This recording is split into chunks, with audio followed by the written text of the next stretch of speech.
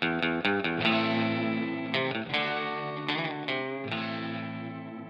folks, welcome back to another episode of the Investment News Podcast. I'm Jeff Benjamin along with Bruce Kelly. As always, we got some great stuff coming at you this week. Two great guests. First, Bob Smietana, national writer for Religion News Service. He's going to talk to us about Dave Ramsey, a popular financial advisor for all kinds of reasons. And after that, we have Sonya Dreizler, who's going to talk to us about equality, racial equality, gender equality, and some ESG stuff. But first of all, Bob, welcome to the show. Glad to be here. Bruce, I think you have the first question for Bob. Yeah, thanks, Jeff. Hey, Bob. Good to talk to you again. Good to talk to you. Yeah, so just a bit of background. We write about, Investment News covers Dave Ramsey, who's a widely popular figure in kind of the self-help financial marketplace. Has a big radio show, big presence on YouTube, lots of books and all that. But he's very prominent in the world of financial advisors and broader financial services. So most recently, Investment News wrote about difficulties or perceived difficulties with a sponsor of Dave Ramsey called Timeshare Exit. And they've run into some problems with regulators and the like. And so Dave Ramsey cut its connection to this Timeshare Exit company, which was promoting the fact that it was trying to get you out of timeshares. So that kind of spurred further research. And then I saw a big article that Bob had done earlier in the year about kind of a variety of kind of questions hanging over the Ramsey group in general. So we want to get into that first. But Bob, if you could just tell us a little bit about yourself, what you cover, what is the Religion News Service, and then why the recent focus on Dave Ramsey?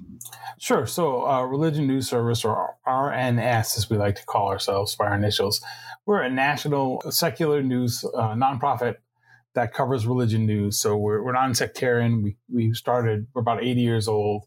So we cover every kind of religion, Christians, Muslims, Jews, and we don't take sides in that. We're just interested in kind of honest, in-depth coverage of religion. And we've been doing that for a long time. I've been covering religion my whole career. I've been a journalist since 1999, and the entire time I've covered religion. Oh, okay.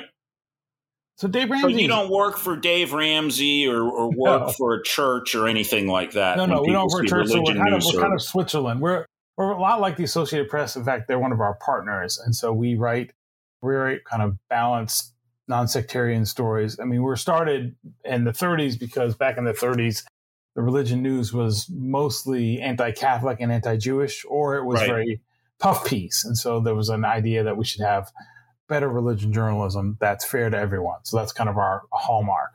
And your pieces get picked up like a wire service, right? Yeah, like a wire service. So we publish on our own site at religionnews.com. But yes, they get picked up by the Washington Post, Houston Chronicle, a number of other places that are our partners. Right. And you're based where specifically? Well, I was based for the last 14 years, I was in Nashville. And just this past month, we moved up to the Chicago area.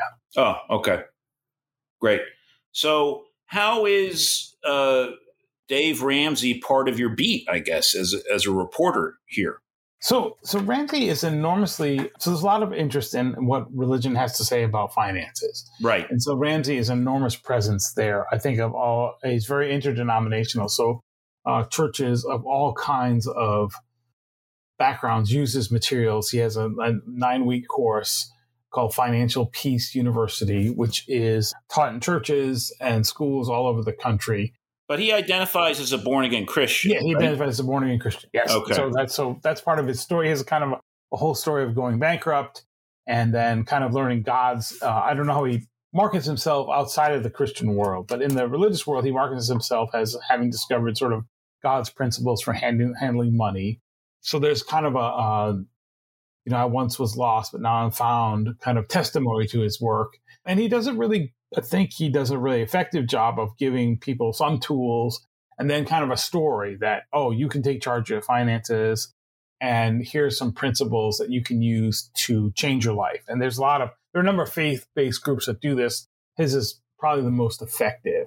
I mean, his message, part of the bedrock of his message is this debt-free living. Yes, right? Exactly. Yeah. And then get invested in the stock market and stay invested in the stock market. Yes. Yeah. So and I don't think any financial advisor would necessarily argue with those two.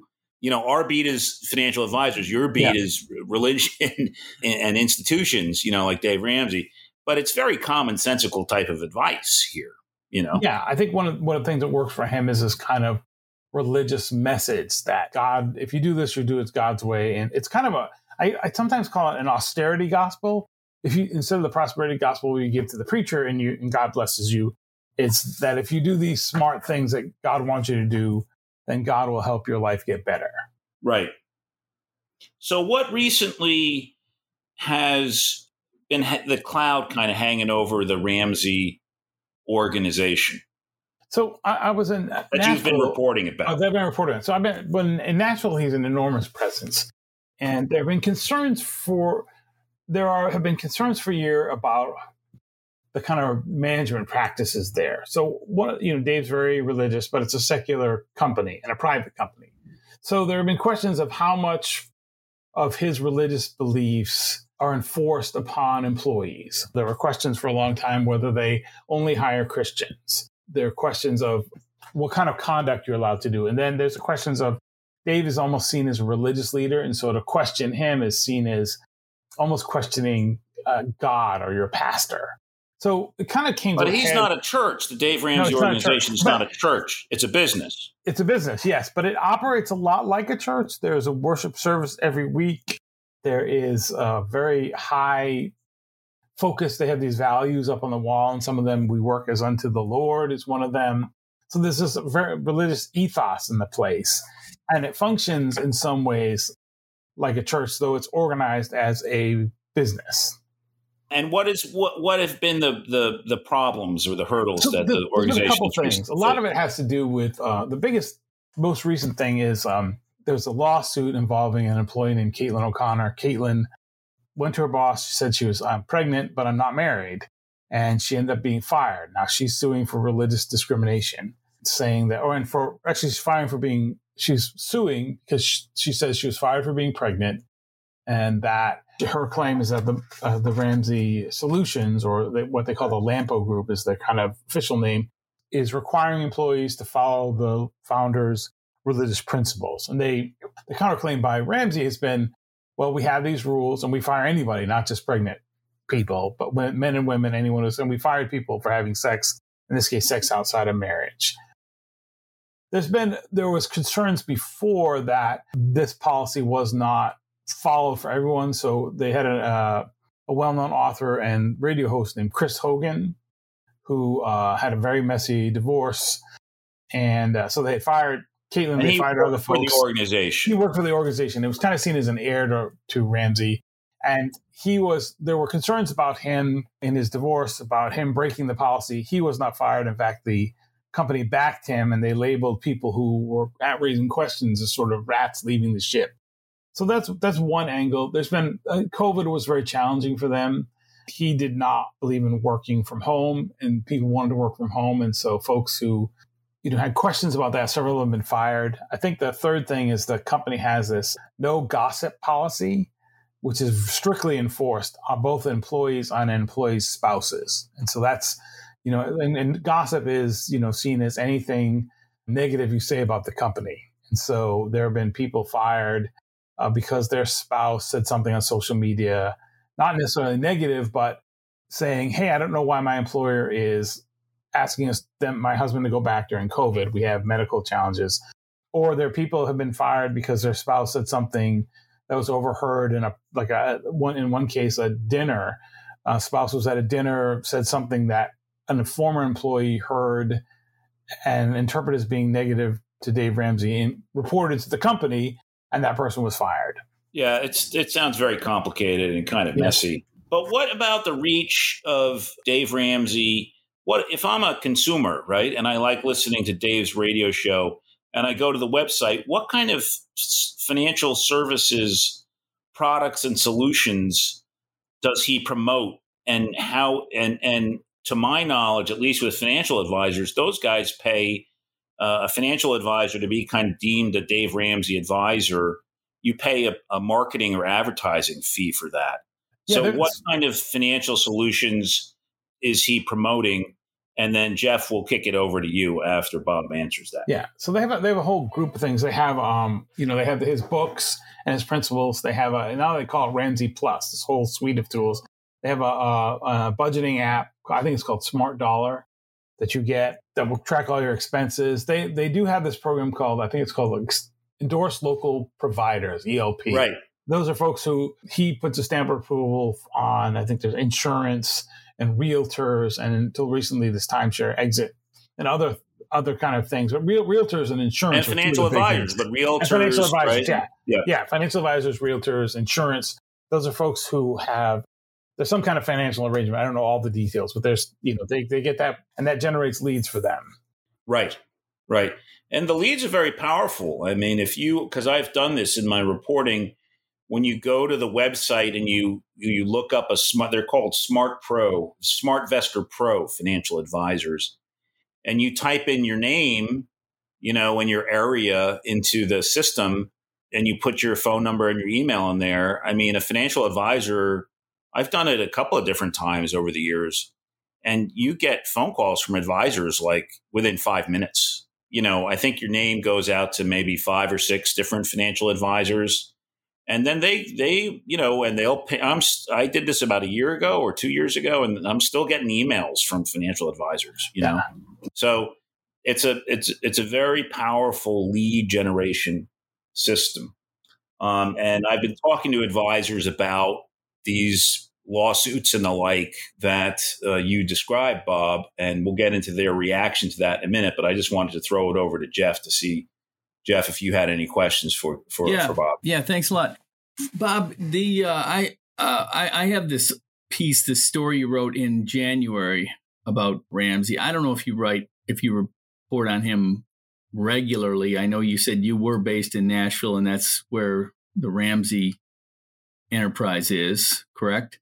Mm-hmm. Franklin, which is right next to Nashville, obviously. Yeah, this is are all your stories this in-depth and comprehensive, or because if they are, I don't want to work there at Religion News Service. I think Jeff had to take a couple of asprin after reading that story. We have a headache. We write kind of regular. I write breaking news. I write regular features. I have had a kind of a specialty in writing kind of long form investigative pieces. I used to work at the Tennessean newspaper in Nashville and started doing those kind of things there. Okay. Anyway, a lot here. How big is this empire? How many advisors do they have, or how are you connected if you're an advisor? That's a good question. I don't know. I don't know that answer. I know it's hundreds, if not thousands, just based on my reporting. Okay. I know they have 900 employees and they're growing it. They've just built a new building, and it was they are hardly finished with the new building. They built an addition to it. I think he's got some tax. So they're planning to expand the number of employees, and the biggest driver of the growth is the ELP. Okay. Yeah, one thing that kind of struck me in your piece was it says here when he was in his mid-20s, Ramsey and his wife owed millions after a real estate business failed. I'm not sure how old he is now, but owing millions while you're in your mid-20s is a pretty big mountain to climb. Yeah, it's kind of, we did, when I was at Tennessee, and actually we looked into it, because the story is that he went bankrupt, was over-leveraged in real estate. Uh-huh. And that did check out. Would that have been in the 90s, Bob, or the 80s, or when? Probably the 80s, early 90s. So there was a real estate boom, and then his notes got called. That was the savings and loan crisis, right? From the late 80s and the junk bond time, right? The other thing about that kind of seems like a theme in this report is the kind of the bylaws or the guidelines of working for Ramsey, when even your spouse or your family is kind of considered under the aegis of rules that they have to follow, which seems a little heavy-handed to me, but this is not really a surprise to anyone, right? People that get hired there know all this stuff going in, correct? Yeah, so I think that, they do know that. I think there are questions of, it's a kind of a big family environment too. I think there are folks who also, I think people go there and they think, the number of folks who I talked to have left, they go there, they think this is the greatest thing ever. And they really believe in the mission. And people stay there because they believe in the mission. I think what they end up having questions about is, and COVID, I think, really brought this up. So, COVID, why is working in this office part of our mission of getting people out of debt? If I can do it as well at home, why do I need to be here? And why asking a question about COVID is a problem? And the kind of manager style is sort of his way or the highway. I mean, he says in meetings, my name is on the building. And so if you don't agree with me, get out. And what, one reason we paid attention to this is he has enormous reach in his management style. It's not just his financial planning. He does these management seminars and programs about leadership. So many other companies and churches use his system of management. So that's one reason we looked at it. He says it's the best place to work in America. You should do things his ways. And so we asked, does this add up? Yeah. That sounds pretty reasonable to me. Yeah. And this is kind of my point, is that, I hate taking sides on these types of things, and I won't. But I will say this, that if you go into a place and you kind of know the rules, and then you break the rules, and then you're upset about the rules, that's where I have a problem. I mean, I don't know Dave Ramsey at all. I've never spoken with him, never interviewed him. Some of the things that you're describing in his management style sound a little, tyrannical, but, I know I've worked for a person or people that have had similar characteristics, and it can be miserable. I think it's COVID. I think what Bob is saying is that this whole issue of COVID kind of, makes people reevaluate. It's a unique situation. And then the second problem, I think, Bob, too, was the what was Chris Hogan? Was that the guy? The Chris Hogan situation, really, I think people. He was a senior guy, and he seemed to be getting treated differently. Yeah. Yes. Yeah, I think they've been making a lot of promises to people. We have a safe, godly environment. So there's two questions, actually. One question is whether what he is doing is legal. And so I think that the Caitlin O'Connor case could go quite right. They haven't used a religious freedom defense yet, but it could be like the Hobby Lobby case, where this is a question, kind of principles is how much control can a religious employer, a secular company have over employees? That's a really, important question. That's interesting. That's really interesting, right? So there's he is asking, what they're doing is sets up a really interesting question, whether what he's doing is legal, and can he have this kind of control? I think the second part is really, did he, they make these promises. Trust us. We want a godly environment. We're going to enforce these rules. These rules are for everyone. And then the question became, with Chris Hogan, wait, this person broke all these rules. They're not gone. He allegedly had an affair. Remained employed. In his divorce filings, he's admitted having affairs, including an affair with an employee. And so if we could just turn this to financial advisors just for a sec, and these other sponsors, so financial advisors, as I've reported, they pay hundreds of dollars a month to be on the platform. So when Bruce Kelly or Jeff Benjamin types his name into the website, they get the lead right away. And in the past, I've had compliance people describe to me that these leads are like red hot solid gold.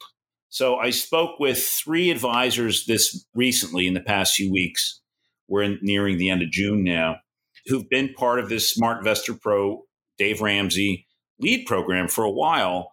And 3 advisors who have solid books of business, not billion-dollar plus people or anything like that, but very good books of business.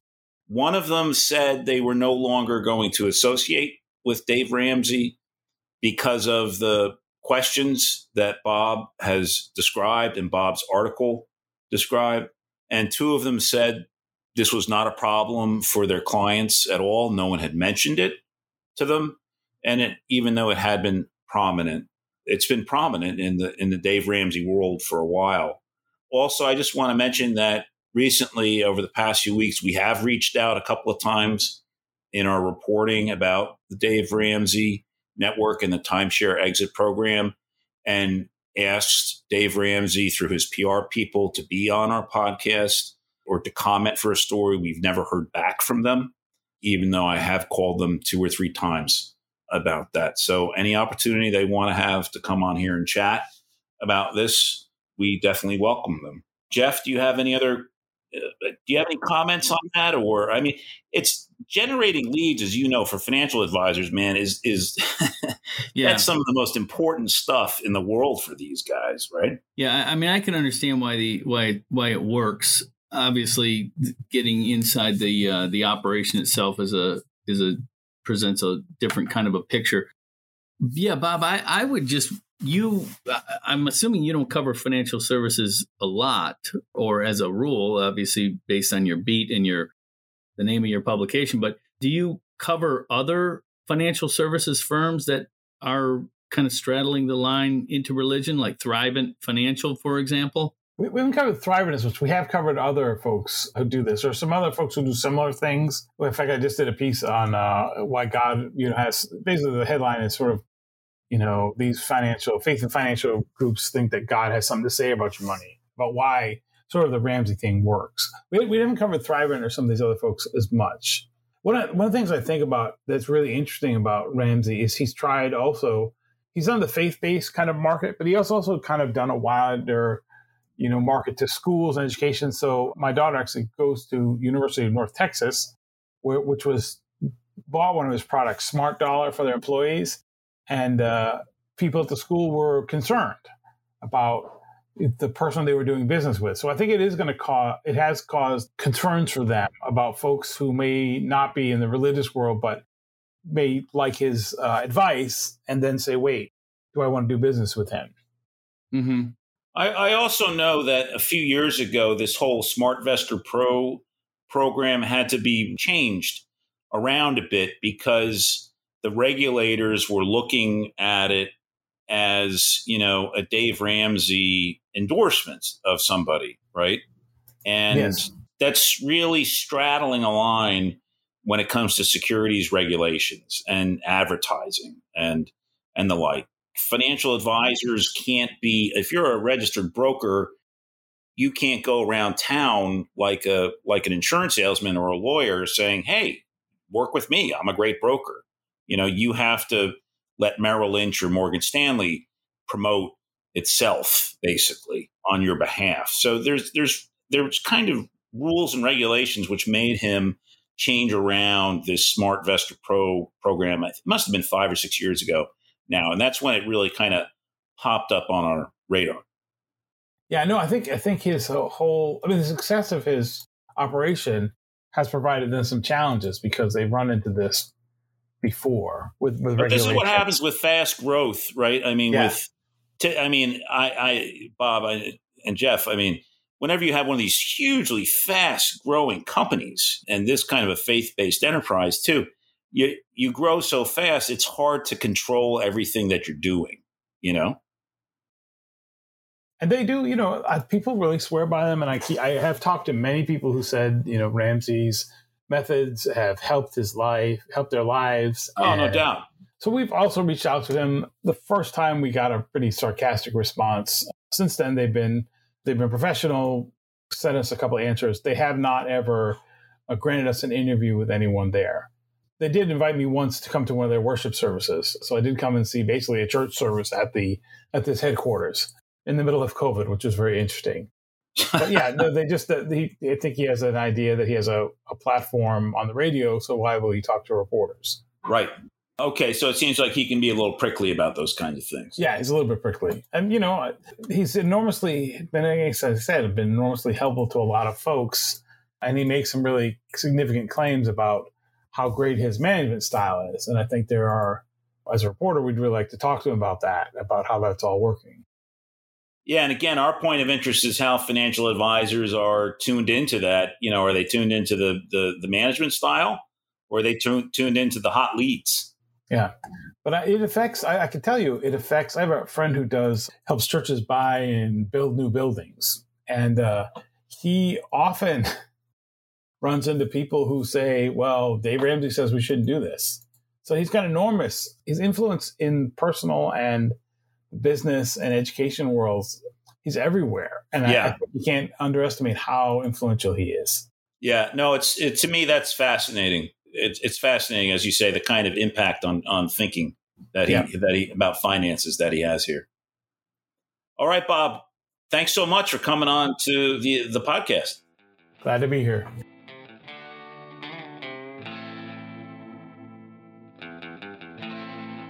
Okay, folks, welcome back. We're talking now with Sonya Dreizler, a speaker, consultant, blogger, podcaster, motivational speaker, you name it. We are going to talk to her today about things related to equality and diversity and some ESG in the financial services industry. Sonya, welcome to the show. Thank you. I'm glad to be here. Hey, Sonya. Thanks for being here. Yeah, there's a lot of things we want to go over with you today, but I want to kind of jump right into this thing that we were exchanging kind of comments with on Twitter a week or so ago. Robert Sophia of Snappy Kraken put it out there. What kind of diversity should you have among your keynotes and panelists at a conference? And I think you said it should be representative of the country, not just the industry. Mm-hmm. Which I thought was interesting. And there was a little bit more on that. But I kind of want to start with that. I mean, let's start there. This has been a topic that is the whole equality and diversity. It's not a new topic or a new issue, but it seemed to blow up, maybe starting with the Ken Fisher incident a few years ago. And there's been a number of things related to social justice and stuff like that over the past year or so, building to where we are now, where it is front and center in financial services and in a lot of industries. But let's start with this. We run conferences here at Investment News, and I know that as somebody who's involved very intimately with one of our conferences, we strive for as much diversity in our presenters as possible. But your take, which I think is interesting, is that you want your representation not to be just where the industry is, but where the country is, because that's what we're striving for, correct? Yeah, and that's what I see as our gold standard that we should be measuring against. U.S. demographics are the obvious metric here. We can't be measuring against ourselves, right? Because if we keep measuring financial industry against itself, we're going to look exactly the same in 5 years. And honestly, we do. I was just listening to the episode with Susan Antilla, where you interviewed her a few months ago. You were talking about how there's been almost no progress, right? In the 25 years. Yeah. Right? And so if we're going to keep measuring against ourselves, we're going to keep getting the same results. You can't keep doing the same thing and expect different results. So I'm not saying that every conference needs to immediately go to this gold standard, but that's what we should be shooting for. And that would be, Sonya, half women speakers, half male speakers, according to percentage of minority speakers and the like is what you're talking about. Yeah, when I say U.S. demographics, I mean, look, probably most people don't have census data memorized like I do, so let me just lay it out. Please let us hear it, Yeah, so in the last U.S. Census, white men made up 30% of the United States. And so that's a pretty easy number for us to take and just compare to the last conference that you were at, or even your company, a financial services company you're interviewing at. But 70, 80, 90% of the speakers at these meetings are white men, right? Exactly. And if we're going to make progress as an industry, we need to be really intentional about who we listen to, because shifting who we listen to as an industry is the first step to reallocating power, widening who we think of as an authority, and who gets to set the direction for a company or an industry. And when it comes to who we listen to, conferences are one of the big gatekeepers of industry authority. So I'm asking conferences to step up and move from being reflective of our industry to being reflective of where our industry needs to go. Does there become a point, or are you concerned at all that you get to a point where the kind of the tail wags the dog, in that, I mean, as somebody who puts together conferences, and I know you're very involved in this stuff too, Sonya, you're trying to find, like, for example, our last conference we did, the RIA Summit, we had we had a panel on custodians. In Fidelity, we were lucky enough to get David Cantor, who happens to be a white man. Mm-hmm. But David Cantor is like the Anthony Fauci of custodial services, and I don't hear anybody saying Anthony Fauci shouldn't be the spokesperson on, infectious diseases because he's a white man. I mean, I got to tell you, we're trying, and I think a lot of people are trying, and it's difficult. And I'm not complaining that it's difficult, because I think it's a good and worthy fight or effort. But at what point do you say, well, David Cantor's a good guy, and I hate to use him as an example because he really is a good guy. But, and I'm not saying we need to not have any white men on stage. That's not at all what I'm saying. David Cantor should speak on the thing that he has expertise in. Absolutely. Right. I guess what I'm saying is what direction do you or can you offer? And it's a delicate thing too, because we're calling companies, let's say Fidelity, Vanguard, T. Rowe Price, BlackRock, and we're saying, we're looking for a spokesperson on this particular topic for a panel or a keynote or something like that, but we don't want a white man. But isn't the problem though that there's not enough hiring? Well, let's stay on this for a minute though. No. Look, these two things, you are both kind of hitting the same thing, both the problem and where we need a solution. Right. Yeah. Right? And there's a couple. I think I can answer both things at the same time. And what I'm hearing you say is something that I hear from a lot of people. Oh, it's a pipeline problem. And I would say it's really not. It's not a pipeline problem. It's a network problem. Explain that. I don't know what that means, Sonya. Yeah. I want to make that distinction, because when we say it's a pipeline problem, it takes away our individual responsibility and accountability. But when we accept that it's a network problem, we all can get to work at solving it, right?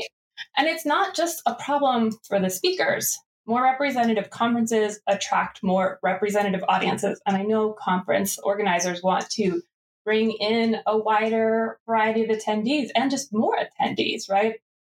I mean, you probably see it in the media too. If the only stories you tell are white men's stories, you end up sort of segmenting yourself unintentionally into having disproportionately more white men readers, right? Right. But getting back to, what's the solution, right? So first, like I said, it's a network problem. And first, we need to do the work ourselves. I've written a lot about this. I have lots of articles on my website about intentional networking. It's something I talk about a lot. And secondly, I'm actually working on a solution to this exact issue. I can't talk much about it now. Come on. I know. You'll have to have me back in a couple months. Speaking of Susan Antilla dropped the same thing on us. She was like, I'm working on something pretty big, And then we said, tell us, give us a preview. She said, no, I can't. And she just released, it's this great article. The article about race, about being black on Wall Street. Just give a short plug to Susan Antilla. It was in The Nation, right? Mm-hmm. It is an incredible article. So people just type in Susan Antilla and The Nation into Google, and you can find this tremendous bit of, there's no one who does stuff like her really out there right now. So she is incredible. I give her so much credit for moving the conversation forward in a way that really very few people have been able to. I leaned on her work heavily when I wrote my Do Better series.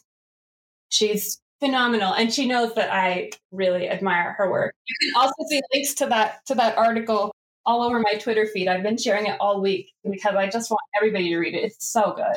Sonya, what can you tell us about I mean, people are looking for ways to do better. What are some of the things? I mean, it's getting down to, is it just that you got to ask specifically for the type of person you want based on skin color and gender? Or do you need to, I mean, is that even a good place to start? Or is it a bad place to start? I mean, that's like 12 questions in one. Part of what we've been doing unintentionally for years is asking people to speak based on skin color and gender, but it's white men. It's because those are the people who are in our network, and those are the people who we default to listen to, right? So like I said, I'm working on a solution that will help financial media and conference organizers to expand their networks and lift up the voices of women and people of color, experts and professionals. Stay tuned there. But in the meantime, it is a long-term build your network kind of thing where everybody needs to be more intentional about who they are listening to and whose voices they're raising up. It takes time, and it takes being willing to shift your perspective. And how do you do that, Sonya? What are like a couple of things? Do I go on LinkedIn and try to find people, or do I try to connect more with people on Twitter, or do I?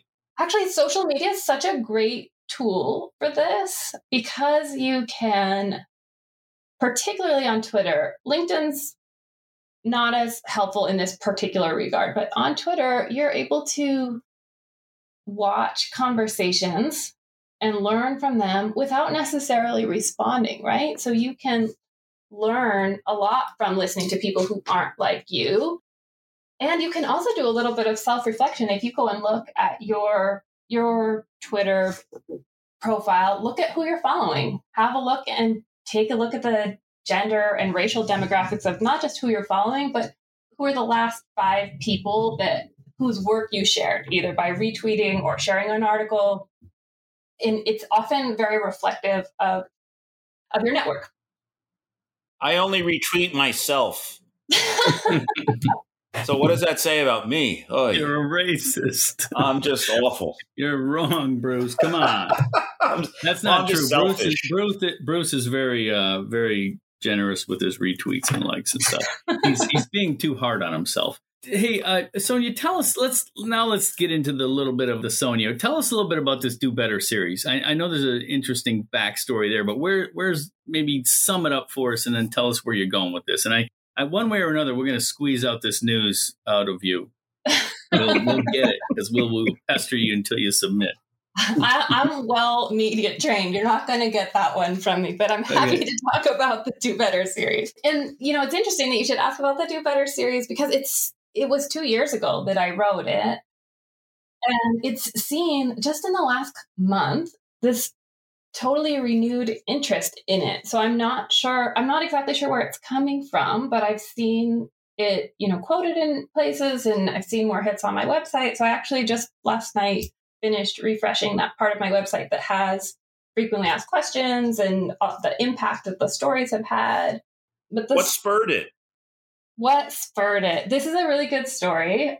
A lot of people think it was the Ken Fisher incident because I was there. I was one of the people that spoke out, but it wasn't.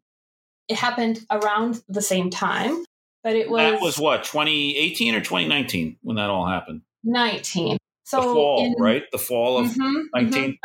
But in March of that same year, so months before, I wanted to write an article about harassment and discrimination in financial services and why women don't share their stories of harassment and discrimination and assault publicly, right? Because when women in finance get together, it's one of the first things we often talk about. We share notes. We talk about who is safe or not safe to be around, what companies are good to women, which companies are not.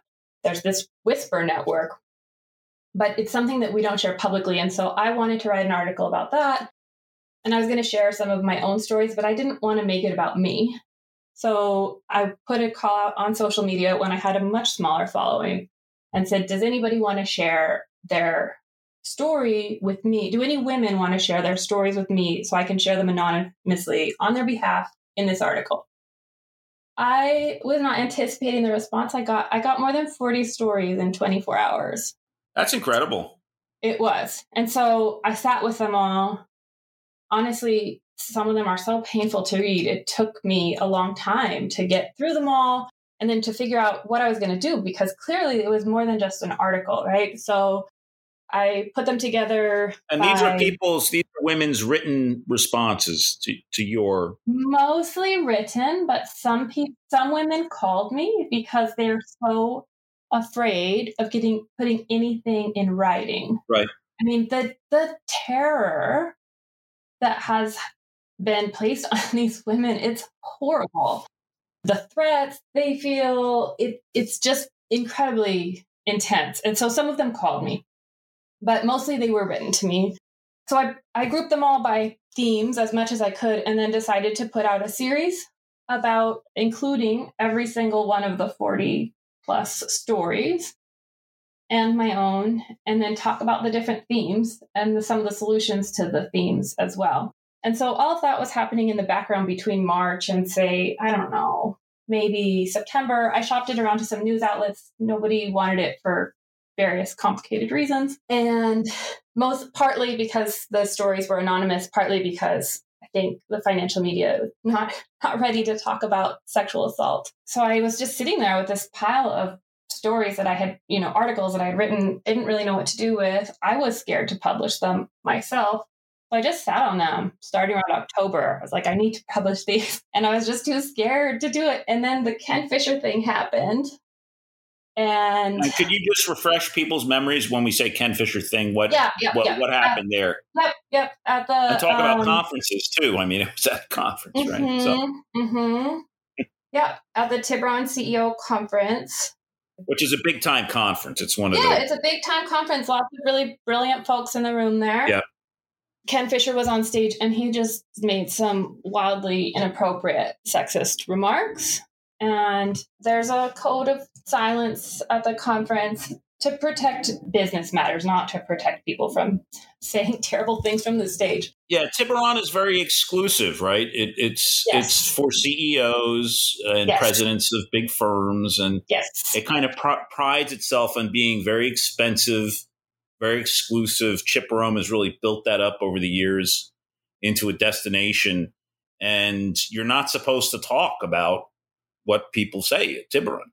Yes, absolutely. And I understand why. The reason is because, business happens there and there's sharing of business information and there's respectful mutual agreement that you don't share that information publicly. But I don't see that as also protecting somebody who's saying things from the stage that are harassment of the people who are in the audience. So a few people spoke out about it, including me.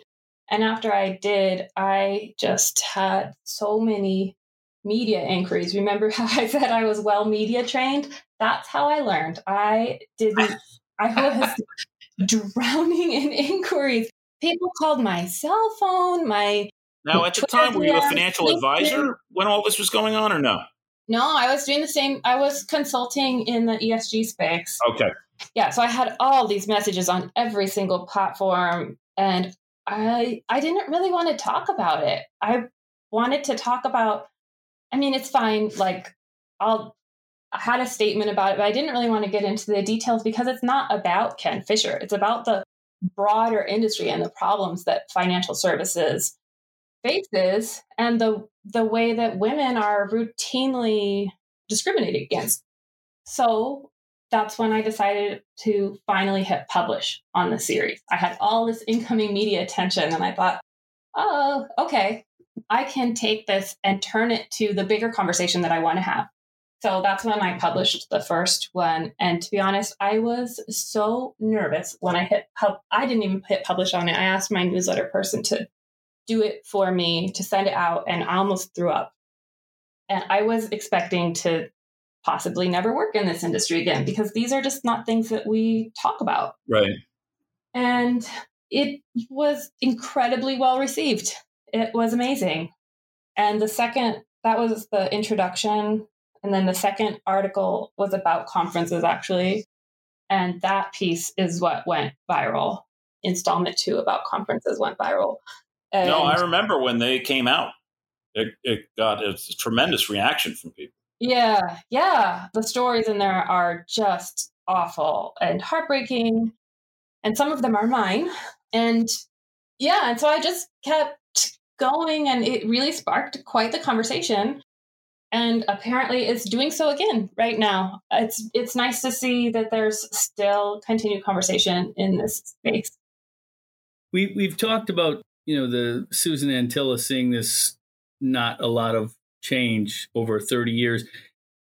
Have you seen any progress in this area? And I'm not talking about, crude comments and stuff like that. We're going back to Ken Fisher, a reference there, but I'm talking about progress in terms of more women and people of color populating the financial planning, wealth management space.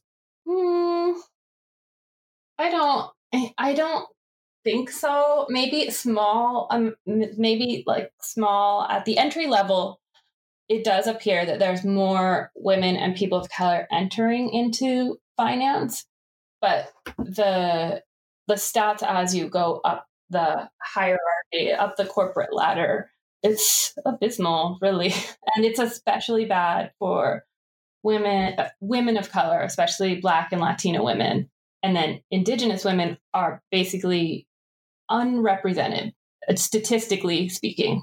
And why do you think that is? There's so many reasons, right? It's often a hostile place to work. And I mean, we could talk all day, and lots of people have different theories about why this is. Women are included in finances from a young age, all these things. But one of the things we don't talk about is that women leave our industry because of harassment, discrimination, and assault. Sometimes they leave and go to another job at another finance firm. Sometimes they leave and start their own firm. But when you have to leave a job at a time that is not of your choosing, that's not good timing, right? That's not how to build a career. And so when you're forced out, your career gets sidelined.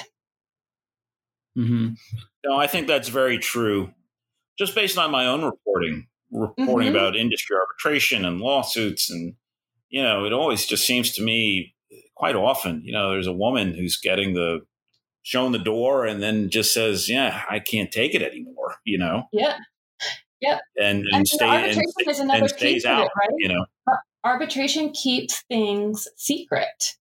Arbitration and NDAs keep these things secret. Often if a woman actually does bring something up through legal or arbitration channels, she's dismissed, moved on. She may be paid a settlement and asked to leave, forced to leave. And the person who did the harassing is still there and is protected because all of this is kept secret with NDA and arbitration proceedings. Right. And often the harassers are serial harassers. So it can affect many, many women when a serial harasser remains in place. Why do you think there aren't more female RIAs, independent financial advisors? Because I heard you guys asking Susan about that, and no, I wasn't. We were asking Mindy Diamond about that. Not Susan. Yeah. I think a lot of there's a couple of reasons that I would add that some of the many RIAs many independent RIA owners come from having that training first at the wirehouse, at where right.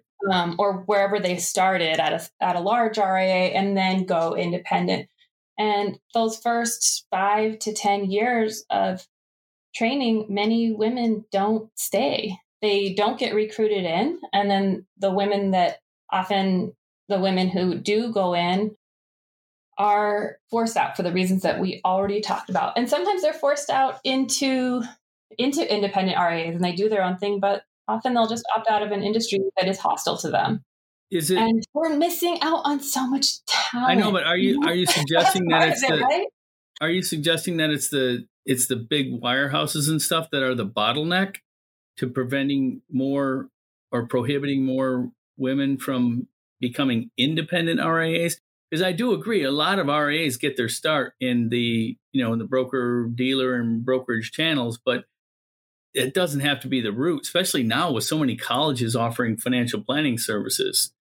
Yeah, it's still a pretty hard jump to go from college to owning an RIA, though, because you don't have to own one. I'm just saying a lot of RIAs out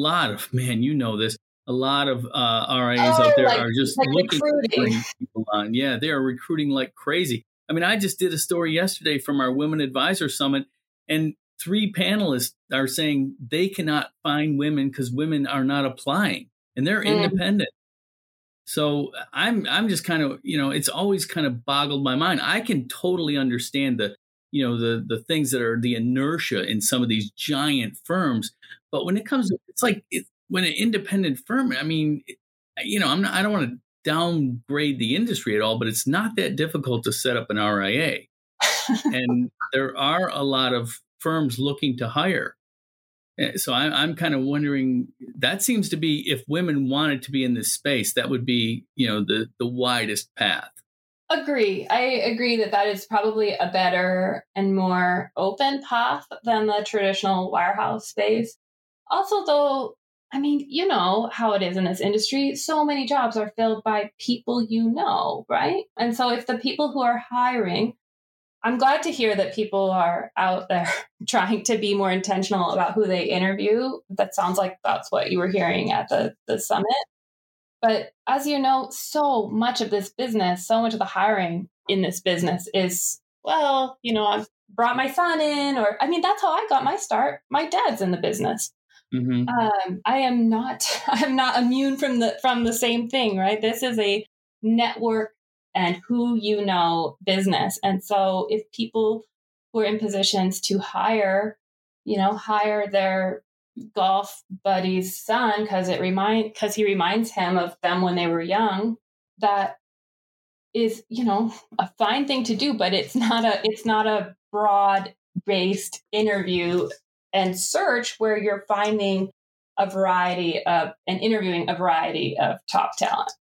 And that's how a lot of jobs get filled in our industry. Mm-hmm. In many industries. Yeah, I think it pretty much. We are not unique in that way. Yeah, not just financial advice and financial Absolutely services. Not. Is wealth management? Do you think wealth management is behind the curve in terms of diversity, or kind of on par?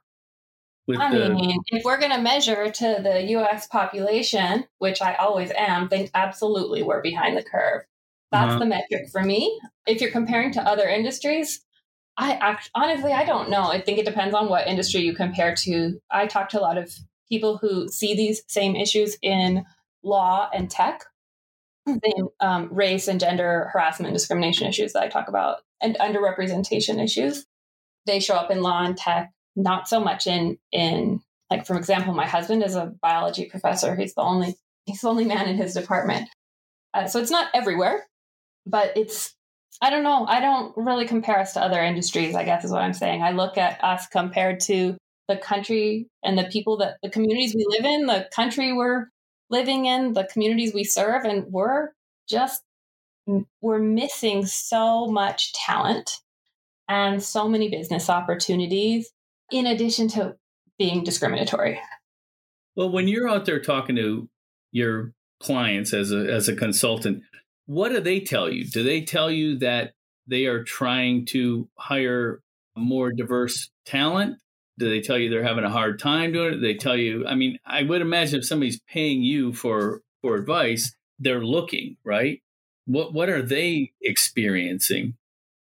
Actually, most of my consulting clients are in the ESG space and are really sort of thoughtful about this issue specifically already. And for example, you can hear Rachel Robichaudi at Adesina, she's one of my clients, and you can hear her talk about her hiring and Maya, the co-founder, they're really intentional about they cast a really wide net when they are hiring, and they are intentional about looking outside of our industry for parallel skills and not necessarily the exact 5 years experience working in an asset manager or whatever it is, but finding the skills that they need, because the pool can be restricted. Right. There's a lot of talk, and I think I probably even heard you reference it to allies being, men, I guess, white people in general. And I hate those kind of generalizations because you cannot assume that all men or white people are one way or another. But absolutely. What can people that are not women or people of color in this industry, what can they do to help kind of better this cause? Because we obviously everyone benefits by a more diverse environment. Absolutely. So, the first step is listening always. But I keep coming back to sort of the theme of our conversation today, right? Listening and be intentional about who you listen to, and listen with the intent to understand, not necessarily to respond. I'm sure that that's something that you all are well trained at as journalists, but it's not something that many people do in conversation. They're so interested in the next thing that they're going to say that they may miss what this person is saying. I'd also say the second step is, once you're listening, stop comparing what this person is telling you. Say you're a man, you're listening to a woman talking about harassment at work. Stop comparing what she's telling you to your lived experience, because they are different. And just because something hasn't happened to you doesn't mean it hasn't happened to her. And so your lived experience does not make hers untrue. Those are some good first steps. I have tons of articles about this on my site about allyship. And what's the website? Solutionswithsonya.com. And under the writing tab in the navigation, there's links to everything by theme. All the themes I write about: race, gender, ESG, all of it. Okay. So are we going to get to that number or that percentage of kind of the financial services space reflecting the demographic makeup of the country, you think, at some point in our lifetimes? Look, I am... Oh, come on, Jeff. Come on, man. I am 41, and I am not hopeful for it to happen in my lifetime, but I will do everything I can to push it as far as possible in my lifetime, so that the women and people of color and all the people who have been historically excluded from our industry feel welcome, included, and able to use their skills. The needle hasn't moved in 20 years. I think the needle has moved. Come on. There are more women now in this industry than there ever have been. I don't know about that, my friend. Sonya, back me up. Just based on my experience and all the studies I've read and the information that the old SIA SIFMA used to put out 20 years ago, 21 years ago, the percentage of women who were financial advisors or stockbrokers in the country always ranged in the 15 to 20% range. Some firms do better than that. Some firms do worse. I think that's the number that is commonly used these days. And Sonya, I think it's even worse for minorities and African Americans. Sonya, what is the truth here? No, you're right that it really hasn't moved yet, and moved much yet. And you are also right in that it is worse for people of color, and especially women of color.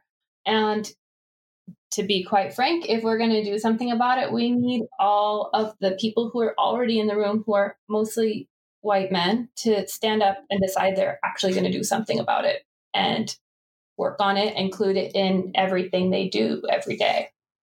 I think many would like to, but they really don't know how to. Mm-hmm. And I think that's where people and voices like you, Sonya, are important, Yeah, it's really because you're just giving practical ways of thinking and doing and using social media and the like, just practical things. Because people, I think, would sit back and think, well, what can I do about this kind of problem? Listen to Kelly. He's been saying it hasn't changed in 20 years, so what the hell should I do, right? that's why, I mean, I'm really pretty focused in on conferences and media, because the same thing that I said about conferences goes for financial services media too, right? It's about who we listen to and who we agree are experts. And I think that both media and conferences are, like I said, gatekeepers of industry authority, and also able to pursue change because of that. And because, look, when you are interviewing sources, or if a conference organizer is choosing who's going to speak on a panel, it's not the same as hiring. Conference organizers get to put out a new agenda every single year. They have a fresh slate, and you have it with every single story you write. You have a fresh slate of what sources to talk to, right? And so we can move the needle a lot faster in those two areas, which is why I'm really zeroed in there and hoping that media and conferences can lead the way, because they're very well positioned to do so. I love the focus. I think it's fantastic. Yeah, I just wish we didn't have to end on such a downer that there's been no progress in 30 years. I mean, I don't think it's a downer. I've been thinking recently a lot, that phrase Marion Edelman said, "You can't be what you can't see." Right. And that's why women are in power, because they haven't been before. And so women don't know they can be. And I have been thinking about that a lot lately, and I don't buy that as much. It is important to have role models. Don't get me wrong. But I left my first job, not in asset management, because I knew I had the skills and potential to do really well, to be a leader.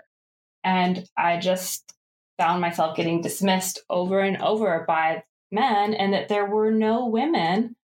The company did not see women as leaders. And so for me, while it's important for me and for women and people of color, professionals who are young in their career, to have role models who look like them, it isn't the only reason to lift up those voices.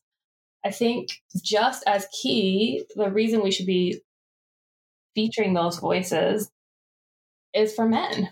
Representation at U.S. Census levels, on the stage and in media, is for white men who benefit just as much from seeing women and people of color as leaders and people they should listen to, because we've been socialized not to recognize women and people of color as leaders. And we can collectively unlearn that by who we listen to.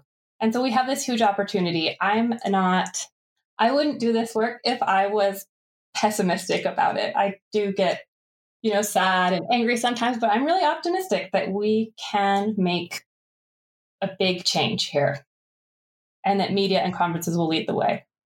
Well, I'm encouraged, Jeff and Sonya, because 5 years ago, 10 years ago, we wouldn't even been having this conversation. Right? Even 2 years ago, when I published the Do Better series, I thought maybe I was ending my career in this field. Thought I'd maybe go work at my brother's restaurant. Yeah, but I think we're ready to have, our industry is finally ready to have tough conversations and to move forward. And I appreciate you having me on the podcast to have those tough conversations. We appreciate you being here. Thank you very much. Thank you, Sonya. Yeah, take care. Hey, Jeff, that was another great episode of the Investment News podcast. If it's Monday, that means it's time for another podcast. Of course, we want to thank our special guests, Bob Smietana and Sonya Dreizler. We also want to thank Stephen Lamb, our producer. You can find the podcast at investmentnews.com, as well as the places where you get your podcasts, Apple, Spotify, Google Play, and Stitcher. Please leave us a review on Apple. Follow us on Spotify. You can reach out to Jeff on Twitter at Benji Writer. Me, I'm at BD News Guy. Stay tuned, because we will be talking to you next week.